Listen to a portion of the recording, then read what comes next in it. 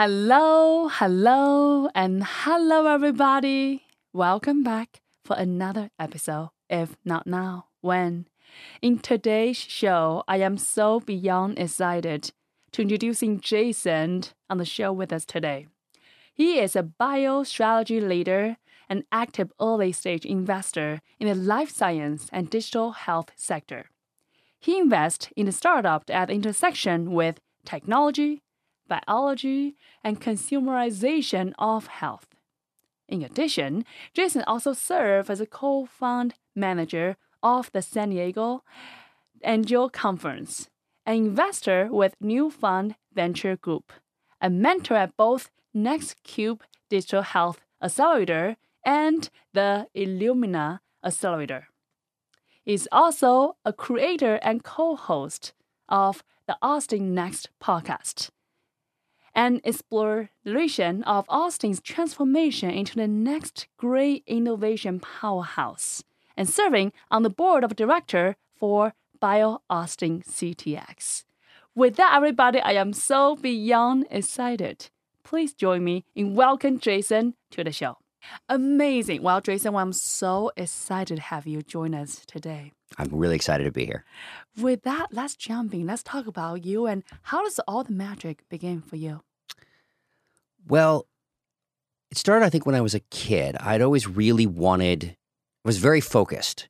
And from that focus, whenever I got off the focus, it usually put my kind of life in a tailspin mentally. And here's kind of the point that I was going to make. So when I was starting in 7th grade, I found out about DNA, molecular biology, and I was like, this is the coolest thing ever, and I want to be a scientist and play mad scientist for a living, and it was going to be, that was it. That was the direction from 7th grade on till about 2nd year of college.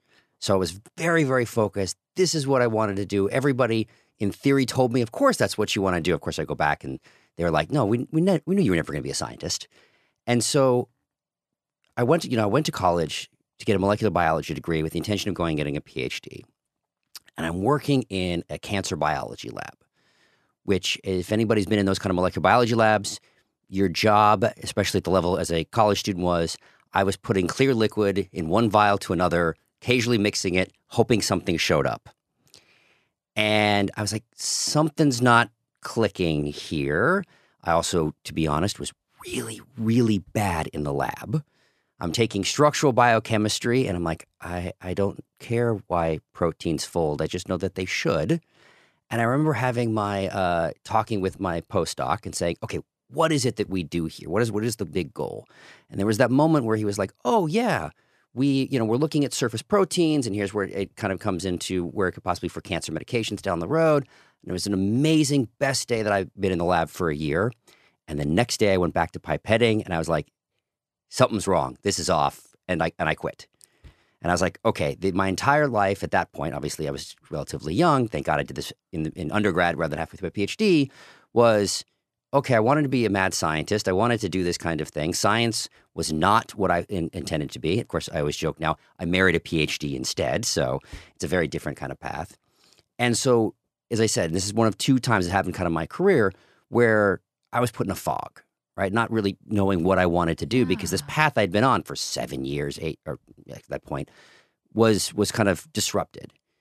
Best thing that happened to me, my father told me I had to take an economics class in college, so I took lower division macroeconomics. I also had been a good writer, and so I said, okay, I just need to graduate at this point, so I switched over to a writing degree. And then the next key things there, one is I took my macroeconomics class. I didn't take the final and got an A. I was like, oh, well, this stuff works. I know how to do this. And I got really interested in game theory, and to take game theory as a class was basically as many classes as it took to get a minor. I then got a job in PR for life science companies. I'm like, oh, the business side of science, this is the stuff that I want to be doing. And so that kind of set me on the trajectory for the next, 10 years. Got an MBA, worked for Amgen, worked for Becton Dickinson, worked for a big CRO called Covance, which is now part of LabCorp, and really kind of understanding and enjoying that piece of things. So that was my career for many years. And underpinning a lot of that was the thought process of wanting to be an entrepreneur. So I went back to business school at a UC San Diego. I was the second full-time graduating class. So this was like a new business school with entrepreneurship at its core. And I'm like, yeah, I want to go be a CEO of a startup company, right? That was really what I wanted to do. And in my head, the path of that was, okay, you're at a large corporation, you get to be VP at some point, and you move over, and now you say, I've got the credibility, I can go raise money in XYZ. So I'm at Becton Dickinson. I was there for about 6 years. And there was a magic moment when the light bulb hit that I am never going to become a vice president here. It's just not in the cards. It was not kind of the trajectory that was going to happen. What was that moment? I think it was when I was on my 8th boss in 6 years and just looking at the opportunities in front. And look, the people at BD and where I was working are wonderful. It's great products that they do. Mm-hmm. It just, I wasn't the right fit to be able to kind of climb the ladder there, right? And which is fine. So I was like in that fog again, just like back to the moment where I was like, I don't know what I want to be doing, right? And this isn't kind of my whole trajectory has kind of gotten thrown out of whack, right? A piece of advice that I give, and I'm a big fan of it, is executive coaching. And I was told that this might be an interesting thing to go do. Now, I'm a little crazy. And I went and I sent out a proposal to 45 different coaches, narrowed down the responses to 10, interviewed those 10, had second interviews with 2, and eventually came down to have an executive coach. Wait, so they coach you or you coach them? They coached me. So I was going to look to see, like, what is it they want to do next? Wow. As you can see a lot of this trajectory. My father was an executive coach for a while, so he gave me this kind of advice. You see him kind of pop back into my life many times in this kind of case where we kind of work together, which will lead to kind of some of the stuff we're doing today. And so, as I said, I went through this. I had a whole Excel sheet with all these questions on how to narrow it down. Such a geek. So it's funny on that kind of side. They always say like opposites attract, but sometimes they double down. So the moment that I think our families knew that there was a little bit something crazy about my wife and I together is when we were selecting where our honeymoon was. It was a 25-column, 45-row spreadsheet. We had it down at the room level of like with this type of room at this resort, and so. But we had a wonderful honeymoon, so it all worked out. But yeah, she was all into like the giant spreadsheet and how we kind of figured this out. So I love that. It was sometimes you're supposed to have those opposite things, and there are definitely areas that we balance each other out, and there's other ones where like no, it's a doubling down. So if you're not into this kind of thing, then you gotta you run. So I went through all that, got a wonderful coach, and she asked me the question of, you've talked about being an entrepreneur. What if you just go do it now? And I was like, okay, that wasn't the intention. Because path A was going up the corporate ladder, moving over. And so, my background is all in strategy innovation. So what did I go do? I put together a PowerPoint presentation about where the company would be in 5 years. So this is the second big aha moment of my life compared with the, I don't belong in a lab. We go through the presentation together. And as anybody who, like yourself, who's seen funding decks and seen, there's not a product or problem anywhere in this. It ended up being more about trends and things that I was interested in. And that's when that moment goes like, oh, yeah, I don't think I want to be a CEO. I think I might want to be more of an investor because these are trends that are interesting me. It was the beginning. It's funny because I have a much more solid and structured investment thesis now. But if you go back to that deck, you kind of see the beginnings of it in there. I like horizontal technology like AI, 3D printing. That's still kind of a lot in that. And so that was that kind of second moment for me of like, okay, how do I get into this? So I was at BD.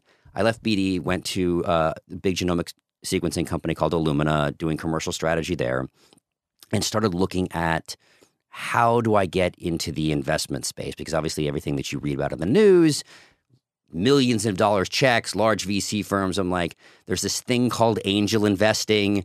I don't know what it is outside of the big super angels. So I started researching I was in San Diego at the time, and there was this group called Tech Coast Angels, which is an amazing group, but it's a funny story as we go with there, right? And I had heard through the grapevine, and what they had at the time was like, oh yeah, you have to do $25,000 to $50,000 checks twice a year is our expectation. Like, no, I'm just getting into this. You want me to be spending how much? That's not going to go over with the bank of my wife. And so right at that exact same time, there's an article that comes out in the San Diego Business Journal talking about something called the San Diego Angel Conference. And the entire pitch of it, and this was the first time that it had been done in San Diego, but it was a concept that had been done, was we have a special purpose vehicle. So you have a small per unit cost. And the idea was it's structured as a pitch competition that takes place over about 3 months. But at the same time, the investors are learning by doing. So they're whittling down from 300 to all the way down to the 2 to 5 that are invested in. So it's a real learn by doing. So I went, back and said, okay, it's a $5,000 check. I'm like, we'll treat it as an education expense. I'm not going to see any of this ever again. And we can kind of go into that. And so I go in, and in the span of, so this is December of 2018, and the actual the actual final day of it was in March of 19. Between December and March, I went from being a participant to a due diligence lead to one of the co-fund managers. I was like, I really like doing this. I like catalyzing innovation. I like figuring out all this stuff. So I have some close friends who are still from that. I did it for a number of years. And that's kind of when that other light bulb kind of solidified. And like, yeah, I really like the angel investing thing. There's a funny story with the whole Tech Coast Angels. There was a article about the Angel Conference, and I was quoted about kind of my journey there and what I said about TCA. I'm like, this is why it didn't fit. And of course, the head of TCA, who I'm very close with now, kind of reached out to me and said, this isn't true at all, or at least hasn't been true for like 5 years. So, and I can talk at length about, I think the models of angel groups are changing. And one of the big things that TCA has done is created a annual fund, which really brings down the barrier for people to come in. And they're like, yeah, if you participate in the fund, that's kind of how you get in. And so I was a member of TCA for 4 years. It's now called New Fund Venture Group. But it's kind of an amazing group. So yeah, did that, really got into the angel investing. And that's kind of how I kicked off, at least to where I am today, until about 2020. This little thing happened in the world, You might heard of? Yeah, shut down schools, change things up. And so, yeah, so that was kind of the next big inflection. It's 2020. I'm in San Diego. Some context, we had Austin on the brain for a number of years, but it was always kind of in the back. So like for my wife, UT undergrad was her second choice. For grad school, it was her second choice. And then actually I haven't really talked about this much, on air. In 12, I'd accepted a job offer here. We were set to move. We had a downtown apartment all set up. Company went through a horrific quarter, and they actually rescinded the offer. Oh. So it's one of those things. It happens. It was fine. So I was in LA at the time, and then, so that was then eventually led me to Becton Dickinson. About 6 months later, we were there. So things worked out because we were in LA, back in San Diego, a lot of fun. But it was always kind of back there, like, oh, we'd love to go to Austin one day. But in reality, it was kind of like, well, one of us has to find a job. The other one has to quit. It's not like we're actively looking in Austin. So it just kind of was back there, right? So 2020, everything shut down. Bit frustrated with a lot of the things that are going on. And at the time, which ended up being changed, both of the companies that, my wife and I worked for were open to remote work. And my job at the time was global commercial strategy. So I'm like, okay, so if I'm talking to Australia or China or the UK or the East Coast, I'm just changing time zones. So I just got to do different math, right? So we decide that we're gonna do it, right? So we decided in the summer of 2020 we're gonna move. We decided a little bit too late in the year to not disrupt the kids' school. So we decided to move in December, kind of during winter break. And that was how we kind of ended up here in December of 2020. Wow, what a journey, Jason. I'm just amazed by the journey you took, and most importantly, how intentional you are. And I think you mentioned about the couple friction point in your life, whether it's that moment in college or that moment in the corporate. And I think not only you have that intuition, realize something is not sitting right, but most importantly, you having that courage to acknowledge that. Because oftentimes we just like, something's wrong, but maybe I'm just too stressed. Oh, well, everyone else is doing it. So I might probably just have a off day or whatever that is. But you having that not only intuition, but you really having that courage to honor that, to investigate that. And in the meantime, do the homework with a fancy spreadsheet, find the right people help you to really navigate finding exactly the path that light you up. And I think that's so incredible and so refreshing. I love how in retrospect, it, like anything else, looks like a lot more of a straight line than it was, right? Versus I spent almost a year, I think, at that lab and just being like, when's the cool stuff going to happen? When's the thing that I kind of envisioned? And I remember getting into those upper division classes and just look, there's a skill set. When I was at Illumina, I remember taking like a 4-hour training course to understand how our companies are dealing with our reagents. And I am really, really bad in the lab. Like there's a moment that we're putting the stuff together. We're a couple hours in, and like we should test. We're pipetting into wells. They're like we want to test the quality of how these things are going. I'm like, I can see with my eyes that the size of the amount of liquid I put in each well is different. Oh my God! I'm like, you don't need to test for quality. I am really, really bad in the lab. I'm great at supporting scientists. I'm great at thinking about commercialization and strategy. You put me near any sort of lab stuff, I'm just not good at it. It is an absolute skill set that kind of goes. Was it hard, that moment, for you to realizing that? At the moment you were in the lab environment, that's what you do. That's kind of quote unquote your identity-ish. Oh, it was awful. It was that moment because the immediate next was a fog. I'm like, so the negative on the planner in me and being intentional is when things go off the rails. There's that. Now, the maturity, what I've had in life is that kind of snapback time because especially in any sort of environment, plans go away, right? Plans go off. You're able to kind of snap back into that. But when I was 19, I was like, my entire career and life plan is not what I had wanted, and I laugh, and I always go back because I remember I went back. I have a younger sister, and I went back to her, high school graduation, and I saw, my chemistry teacher, who I remember was one of my best teachers, and everything. And I was like, I'm switched over to the business side and doing all these things. He's like, oh, of course you did, and I'm like getting this sense after, I'm like, why didn't anybody tell me this? Like, if you all knew I was not going to be a fit for the lab, like.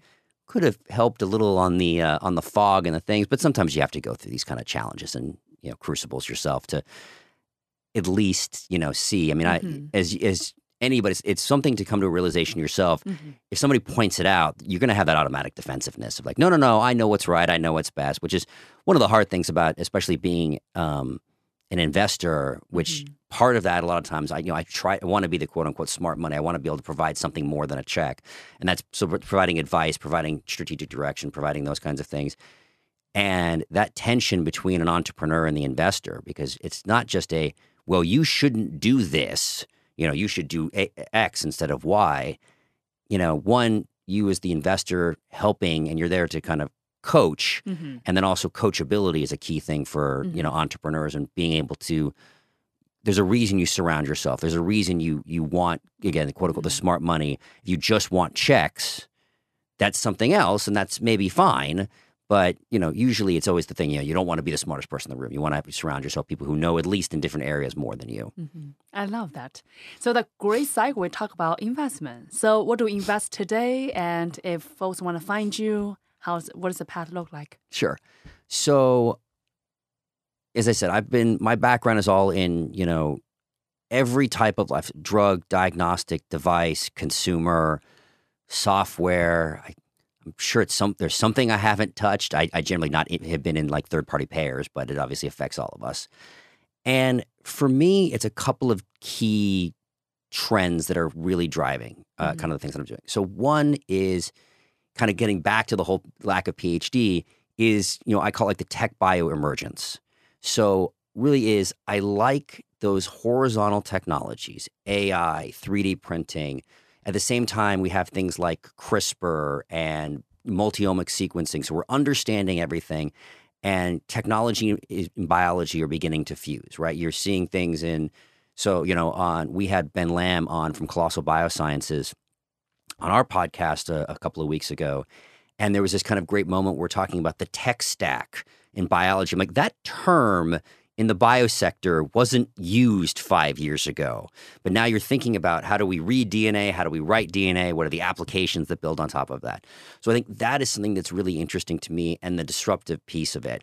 The reason I mentioned like the PhD is, so like I generally don't invest in traditional therapeutics because I don't have the scientific underpinning to say, okay, you've told me this pathway and yes, I feel like it's going to work, or no, it's not, right? Like I'm invested in one therapeutics company only because the people surrounding it and the opportunity, I'm like, they think it's going to work, I think this is a good opportunity, but that's a rare thing. So one is this kind of tech bioconvergence. The second component is, I call it the consumerization of health. And so it really is, as we think about how we deal with healthcare, is going through changes. Some of that's technology driven, so we're having better preventative care. I think something that was, especially someone who came out of sequencing, there are these companies called the liquid biopsy cancer screening. So it's companies like Grail, Guardant, Freenome, where the idea is you can take a blood test and be able to see DNA that's been sloughed off by the cancer. But we're talking about the Holy Grail here. That's what I call the Grail, which I always found hysterical.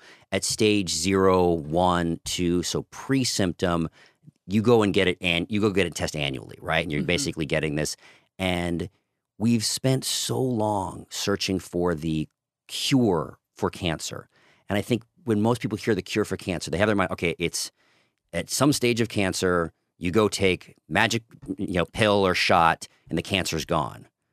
Well, if we move the diagnosis to stage 0, that's the cure. Like all the things that we do are powerful enough that I don't need the magic pill that's going to be able to do that. So that type of technology I think is really interesting. And so the consumerization piece is, okay, you see, I'll take the negative side. The reason everybody was getting into why Theranos was able to do what it did is you see a lot of Theranos, Elizabeth? Yes, Elizabeth Holmes. Oh my God. The reason she's able to do what she did is because the need that she was that she was going after was a need. You have, we can talk about, Amazon buying One Medical and CVS, integrating with Aetna, and then they were also trying to buy One Medical, and then now buying Signify, and Walgreens buying, I just dropped the name of the other one, but they're all getting into home care. They're all getting into the retail space. Yep. So the fact is, like, where that front door is for your primary care is starting to change. One of the big moments that happened for me, we talked a little off air, I've got 3 small kids. Anybody who's had small kids, you can diagnose pink eye. You know what it looks like. This is by the 15th time it's happened, I don't need a doctor to tell me what pink eye looks like, right? And so this was about a year ago. My youngest clearly had pink eye. It was like a Saturday, and we're like, oh, God, I got to go find an urgent care and do all this. And my wife remembered that I had Teladoc through our insurance. From the moment that we filled out the paperwork to the moment that he had drops in his eyes was 2 hours. Wow. It's like, why would I do anything else ever again? So, we're having the model changing both with the patient and the people paying. We have more preventative. Just this, how you engage. The fact that, sure, great, pink eye with a standard webcam, the doctor could see and diagnose. We're having amazing things with the smartphones, new sensors coming out.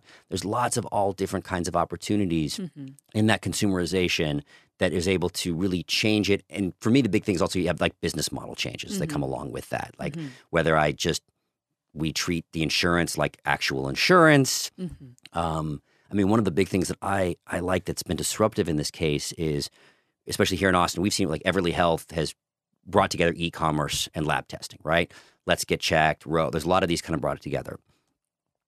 The biggest thing that I think comes out of something like that is, getting back to the business model macro changes, is if your XYZ, doctor or hospital is like, okay, you need to go get a cholesterol test. Well, how much is it? Well, I can't tell you until you go through all the insurance pieces and that. Well, I know I can just go online and it's $30. How much is this? Oh, well, I can't tell you and all this. I'm going to go get it online.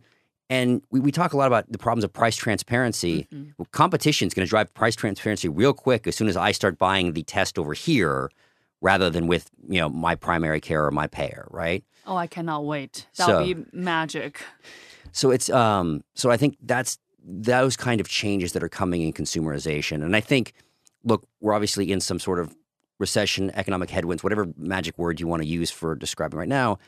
I think we're now in that consolidation mode. A lot of these companies have gone through some layoffs. They all kind of started from different places. Mm-hmm. But it was always I always found it funny when I was at BD, it was always like, we need to turn into a tech company before the tech companies turn into healthcare companies. And if you look at that's happened, it's not really been, Google is still in health in some way. I don't really, see how, right? Microsoft is in health. I mean, they just bought Nuance, but they're not really in it. They're kind of in that back-end infrastructure. The people who've really got into the healthcare arena are Walgreens, CVS. Amazon is obviously doubling down with everything that they're doing, but they're acting more like the Walgreens, Walmarts than they are the Googles and Apples in this case. And so I think all of that combined and now having the kind of Teladoc and Everly Health and Let's Get Checked and Row, you're going to create, you're going to have 6 or 7 of them. And there was a great article by Andreessen Horowitz, the big VC firm, that the next big multi-trillion-dollar company was in consumer health and being able to kind of vertically integrate all of that I can go and actually deal with my health in a way that is not as complicated. I think the way they put it was, think of like United Healthcare Group meets Apple's customer experience. Like, it's an interesting thing to kind of pull together. Wow. I can definitely see how Elizabeth, that pheromone, that concept is exactly what people are looking for. Right. So if you actually, if you could do if I go into a Walgreens and I could do a test, whatever it is, in an hour and get it done because it's close by, like that's what they wanted, right? And that's why she was able to. Now, she was a complete fraud in what they were doing. Oh my God. But there are a number of companies that are getting into that type of, quick, fast, accurate testing. They're just doing it from a place of actual science and technology, right? Which is what we want. Yes. So that's the two. And then the third is I'm here, right? So I moved here. One of the reasons is seeing the opportunity space for us in the bio and health sector, right? And so very focused on the Austin and broadly Texas environment. And I think that we have unique opportunities here, right? I think one of them is the fact that we are a large enough state to create a super region ecosystem, Dallas, Houston, Austin, San Antonio are all growing ecosystems that are large enough to have different capabilities that can interact with each other. I think California is obviously the only other state that has enough multiple hubs. Now, coming from there, I can tell you that, look, I obviously knew people in LA and I knew people in San Francisco, but there's almost no integration between those two industries, the 3 regions, right? When I announced that I was in Austin on LinkedIn, I'm like, hi, I'm here, I'd love to meet people. I met people in Dallas, Houston, and San Antonio without trying. So it was already there. There was already there's this, co-opetition that goes on. I think one of the problems in California with Silicon Valley being what it is, there can be a bit of an inferiority complex with the other regions. I'm sure this isn't 100% true, but I haven't met a lot of people in Austin, or Houston, or Dallas who are like, man, I wish I was like one of the other Texas cities. Like, no, they don't say that, right? Yeah, no. So there's that strong sense of identity, but then you have the like, but I'll work with Dallas. I want to work with people in Dallas. I want to work with people in Houston, and all under the same. Since you don't cross state borders, it's a single regulatory regime, a single tax regime. There have been other, we explored on ours, right? We've talked about with the Heartland, the Super Southeast, of these other kind of big mega regions that are possible. Look, I think Nashville's great, and there's lots of things that we can learn and so forth. I don't know what a Super Southeast means of like, okay, so Austin and Nashville, we're in different states. What is that connectivity? What kind of connectivity? What does being a super region mean there? So I think that opportunity is really unique. And then for us, kind of when you talk back to my 3 pieces of the thesis, I think Austin and it being kind of in the middle of the triangle per se is a nice metaphor in that I think it is the convergent technology. It is these things kind of coming together. You have things like we talk about Everly Health. You have Wheel, which is really taking software infrastructure and remote to these to doctors' offices. You have Eligo, which is a next generation CRO. Closed loop AI, which is really about clinical decision support. So all the things you kind of think about that are not traditional drug and device kind of companies. If I look around, not that they aren't going to be here and aren't going to be created here, but I think that really is, I was in Houston yesterday, right? Like that's, I think Houston's bread and butter with the TMC that's there and all the amazing stuff. And our ability to define our secret sauce. And then this is both in the bio sector and then just Austin as a whole. One of the things that drives me crazy is the whole, I don't personally like the Silicon Hills nomenclature because we always, so Austin has been known as Silicon Hills. And then if you think about also there's I think New York was Silicon Alley, San Diego was Silicon Beach. And so a lot of this, I'm like, why do we have to compare with them? We can just be ourselves. Exactly. We So can just be the Austin weird one. Yeah, because once you do that, 100%. Once you do that comparison, you're like, well, why don't I just go to the real one, right? Yeah. So, and I understand ours actually has a little bit to do with our history in semiconductors. So it's a little more real in the actual word silicon versus being the we're just going to copy Silicon Valley like everybody else did. But so I think but we have advanced manufacturing here. We have all of these unique things that we can kind of bring together, and I think that's what makes me really excited about being in Austin, both as just someone living here, also starting to invest here, and also starting to get involved both, as a way to help shape the narrative with the podcast to I just recently joined the board of BioAustin CTX Very exciting. to really help kind of bring together that critical mass in our sector. And speaking of investment, what stage of entrepreneur that you are looking for, you are supporting? Yeah, so I'm, we call it an angel investor. I hate you start having these phrases of stages because they've stopped having all meaning of like angel, pre-seed, seed, C+, second round seed, A. So I stole this from, one of the companies that I invested in, just pre-Series A.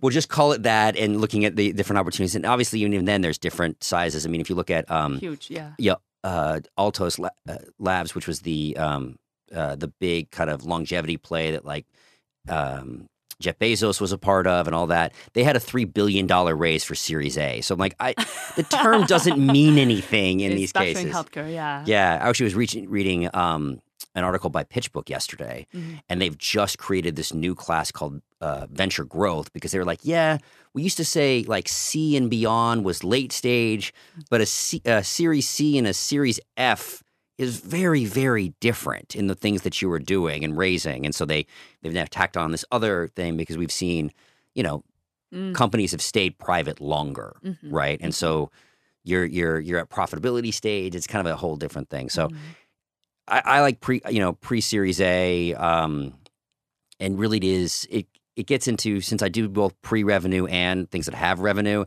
it tends to be a little harder for me to kind of draw out, like, this is the exact metrics, types of things that a company. But if you're kind of hitting those things and are interesting, examples like 2 companies that I kind of talk about a lot in my investment portfolio. So one is called Plano. It is kind of back in this consumerization space. It is a multi-omic platform that is able to. So the problem right now we talked about earlier with the Grails and those companies is, and it's not a problem if you're Illumina, is they can only be run on a $1.5 million machine. So they got to go to get, you got to do the central lab. I take a swab, I send it in, it's a couple weeks later, right? We talked about earlier, the Theranos and the demand that it was going. The CVSs and the Walgreens of the world would like those types of tests to be able to be run in-house, right? And so, Plano is this new multi-omics platform that is able to, obviously if all the technology is able to go, is able to run those types of assays, but a lot faster and in that type of setting that you actually can do it, right?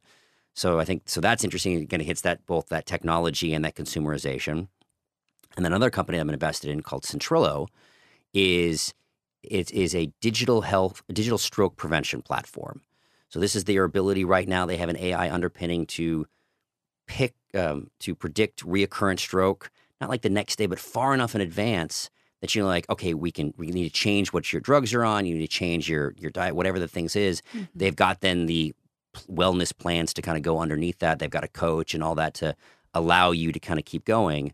And so they are starting off in kind of like the B2C model, but building out the clinical evidence so that you can then go and be prescribed. So that kind of, again, hits all those kind of different pieces, that conversion state. So those are the stories that really were interesting to me and kind of were like, yeah, this is the kinds of things. And I have a number. I'm invested in total through funds in about 50 different companies. Yeah. But like, I think those tend to be the kinds of things that really kind of get me going. How exciting. Truly having a vision to impacting the future, how we interact with different technology, and so brilliant. It's fun. Like that was the thing is when early realization is, when I looked at all the jobs that I'd had, I ran product management at the last company I was at, but before that I usually ran away from product management and liked a lot more helping on the strategic direction. Like, where do we want to be in 1, 2, 5 years? What are the capabilities? What are the capital requirements needed to go do that? And that was kind of when I realized that, yeah, being the advisor investor, right, coming on and saying like, these are the questions I want to help you answer. You guys are building amazing stuff, right? And you are in love on day one with those products and how they work. So it's an amazing people that I get to interact with. You're such a natural visionary. You can see from where it was to where it could be. And I think that's an amazing skill set to be that advisor, to be that investor supporting entrepreneurs on that journey. It kind of comes almost back to the storytelling element. One of the things I realized, so I didn't talk so much about that, I ended up being a writing major, right? And it's funny because it's come back up in the last couple of weeks in an interesting way. So telling stories and crafting those visions is kind of something I was always innately able to do, right? And which was always fun when then I actually put it to use for a little while. But it's an interesting point of where that skill set comes in. So I don't know if you've been playing with ChatGPT at all. This is the new OpenAI, kind of taking the world by storm. So you can ask it questions. You can tell it to write whatever you want it to write. Oh, yeah. So you have that, which is based on a language model. And at the same time, you have the image generation ones, right?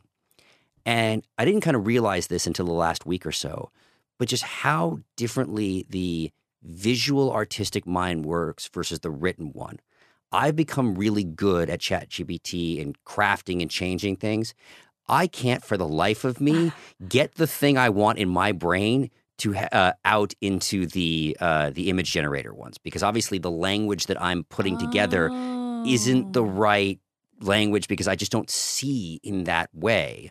So are you saying that we are either writer or we think in pictures? At least for me, the way to describe the pictures in a way that the standard artists do, which is how the model was created, just seems to be outside of my realm. So I was actually, for a blog post I recently did, I was trying to come up with this like AI predicting the future image. I was having all sorts of issues. So where things really got in a circle, I used ChatGPT to help me come up with a prompt for, I think I used Stable Diffusion in this case. So, right, like, okay, I'm using one AI to come up with a thing for the other, and it was a little kind of crazy from that. But it's been a really crazy and fun toy. But like back to these things, like how do these new tools can they start playing into like the health sector?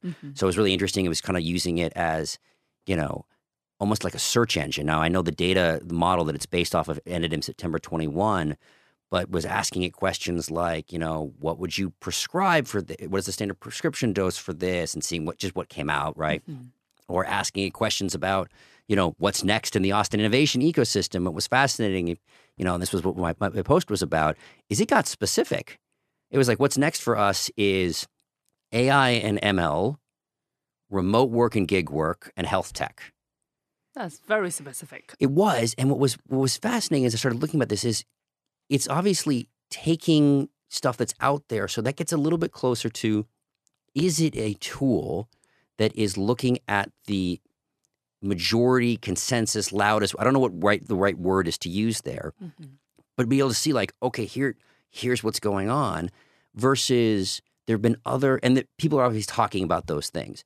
I've asked it other questions and realized that the more generic answer you get back, it is almost an opportunity space. Because if it's a very, very generic answer, that means nobody's really asking this question. Like what? Like what question you asked have a generic answer? Now we're all curious. So the question is, and this is one of the things that we've talked about our podcast, and we haven't talked about Austin Next very much, is that we're kind of shifting to in 2023, is when I look at the literature out there, Steve Case's Rise to the West, Brad Feld's Startup Communities, they're all very, very focused on how do you go from nothing to something in a startup ecosystem. I'm like, that's great. There's a lot of research. There's things, you kind of very clear-cut pillars that you need to go. There's, I don't know, 10, 20 cities, Austin being one of them, Nashville, North Carolina, San Diego, Seattle. We're all something. We're all thriving. We're past that stage. When we talk, it was really funny when we talked to Steve Case on the show. He said, like, we did this bus tour about all the Rise of the Rest, and he's like, yeah, we didn't go to Austin. I'm like, why didn't you go to Austin? He's like, well, we didn't need to. We weren't going to serve as a catalytic event, us showing up and getting these things in Austin versus XYZ city, right, where they actually go and do and kind of change things up. And so you have all of these kind of thriving ecosystems, but then if you were to poll people on the street and say, what are the superstar? You'd get Silicon Valley, you'd get London, New York, Boston. So clearly there's something else going on between the thriving and the superstar cities. And so that's a question we're really interested in, obviously, because we want Austin to kind of become one of those superstars. So kind of circling back now, when I asked ChatGPT, what's the difference between a thriving and a superstar? The answer was about as generic as you like. Thrivings have, support entrepreneurship and, and have great talent and these kind of things. A superstar is exponentially better at thriving. And so I'm like, didn't really tell me anything. So it at least answered our question that that's not something that people are looking at a lot because when you look at the, especially post-COVID and the people moving around, it's a lot more about like, how do I get something? How do I be part of this kind of startup community versus the, it's only like 20 cities maybe at most that are asking this next thing about how do I really become one of the long-term superstar cities? What a geek. 100%. Along when you're saying, I just imagine you and your wife had this, massive spreadsheet and create this honeymoon destination. And this is just exactly that. I feel like everything you do, Jason, you are so vested into it. And you have so much light and joy when you truly, invest in that next generation, the next technology. How can we better the entire humanity's experience? And that just truly inspiring and liberating. It's fun stuff. I mean, I said if you just look at all the people kind of playing with ChatGPT right now, it's like, okay, I could spend hours just messing with this to see how it is. And it's also when you get that killer app, like it was an interesting. I was listening to, you saw me in the podcast, I was listening to a podcast on the drive up here talking about ChatGPT. And the interesting part about it was the language model that that OpenAI had developed has been around for about a year now. What changed last week is the user interface. You can go on a website and it's just a prompt and you just type in. And so suddenly, and it's free, and so suddenly everybody can use, and that becomes we get back to kind of the next $1 trillion company is, United Health versus Apple. Like we have so much great bio and health innovation and the consumer and customer patient experience and the business models and all is god awful. And like that's where a lot of the thing needs to be, where the innovation needs to be happening, more so than just I've got an amazing new, procedural medical device, which is fantastic. We need new drugs, we need new devices, but I think there's this middle ground of like actual service, customer experience, product, portfolio innovation that I think can really kind of change the game more. I love that. So with so much passion in the investing world, Jason, I'm curious now, flashback to that moment, 2020-ish, Right. you discover, wow, investing is truly the jam for you. Now, is this everything that you wanted in life? Is this the grail, the holy grail that you would like to spend your rest of your time? So I'd say yes. Mm. I mean, there have been interesting bumps along the road. Had to, during this time, first time had to deal with a down round and what that means. Ouch. So like, okay, this is different. And it's been a learning experience, but it's absolutely something I really enjoy doing. I really, whether it's doing things as part of the day job and interacting and catalyzing innovation, whether it's doing it as an angel investor, however it comes, or just doing it to help build community, like I'm trying to do at BioAustin and Austin Next, is all of those pieces and coming together to make, thriving innovation ecosystem and companies is something that I really enjoy. Why is that so important for you, Jason? It comes down to that. I think that, in many ways, I'm a techno optimist, right? I think that's how we're going to be able to change things. I mean, getting back to what I was saying earlier, when I look at healthcare, right? Our arguments tend to be on just two sides, right? It's either the pure, I made a better balance trap, or the who pays, right? The highly political and all of that. And there's so much innovation that can kind of change that. And and especially, that was something why, look, there's nothing against SaaS, CPG, all the people that are doing that. But that was the other part that also just attracted me to health, right? Is that we can actually go and, we can use the C word, cure, now that we couldn't use before. We couldn't use before. Because we didn't have cures. Like, you generally didn't, right? Like, it was always like, okay, this is maybe doing something chronic. But like, a great example, like, mean, sickle cell anemia, which is, a terrible, blood disease that is, from my understanding, the genetic component of it is relatively straightforward. And so there now are CRISPR, which is the gene editing tool that was invented a couple of years ago. There's a trial going on. It's curing people. Like, these new genetic medicines. And like, that's an amazing thing. Back we said, like, when we looked at the holy grail of cancer screening, right? Is like, with early diagnosis, it's not an issue anymore, right? Stage 0. So what? Stage 0. Yeah, stage 0. Yes, and so it's like it has an effect.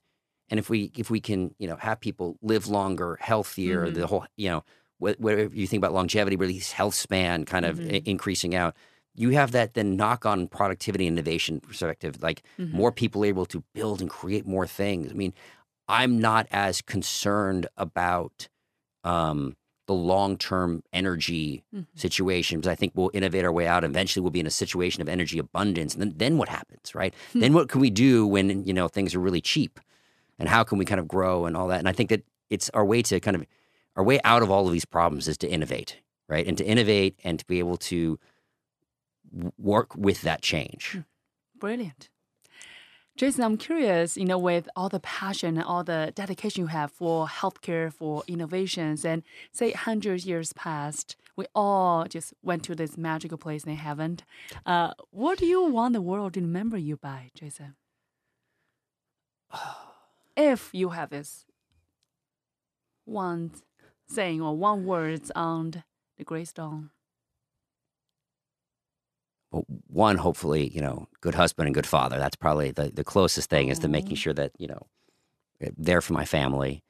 It really, again, it gets back to like, it's catalyzing innovation, right? From the purely selfish legacy type of thing, if you can check off those world-changing things that happen in the 100 years from now, right? And say like, look, I had a small part in helping them get to the next stage, grow, and, become something, right? That's the thing. As I realized early on, I said that during that shift, I thought I wanted to be the builder, and there is something that I want to be building, and these are the kinds of things, but it's building the catalyzing engine. It's not building the products. It's not building those things. There are people who have that type of mentality that I don't, but being able to give them the rocket fuel, that's what I want to be remembered for. So incredible. I think having that discernment to knowing who we are and how do we serve on this planet is so important. And you had that. I appreciate that. So brilliant. What's next for you, Jason? Also, where can people find you? What's next? Well, you can find me. Look, I post a lot on LinkedIn, the Austin Next podcast, which is, you can find it at austennextpodcast.com or Apple, Spotify. All of them is always a great way where we're exploring. It's actually a partnership. We talked earlier. It's a partnership with my father, which is a whole fun thing to do. And, we've been interviewing interesting people. We think we've overlapped on a few of the people that we've interviewed, which is always fun. It's a small world here. And then, looking forward to next year, kind of driving into those other things. So Incredible. So my last question is, any piece of advice you will share with entrepreneurs who are maybe looking at those innovations, looking at those incredible changes for the future? What would you tell her or him before they come to you for the advice, for the support?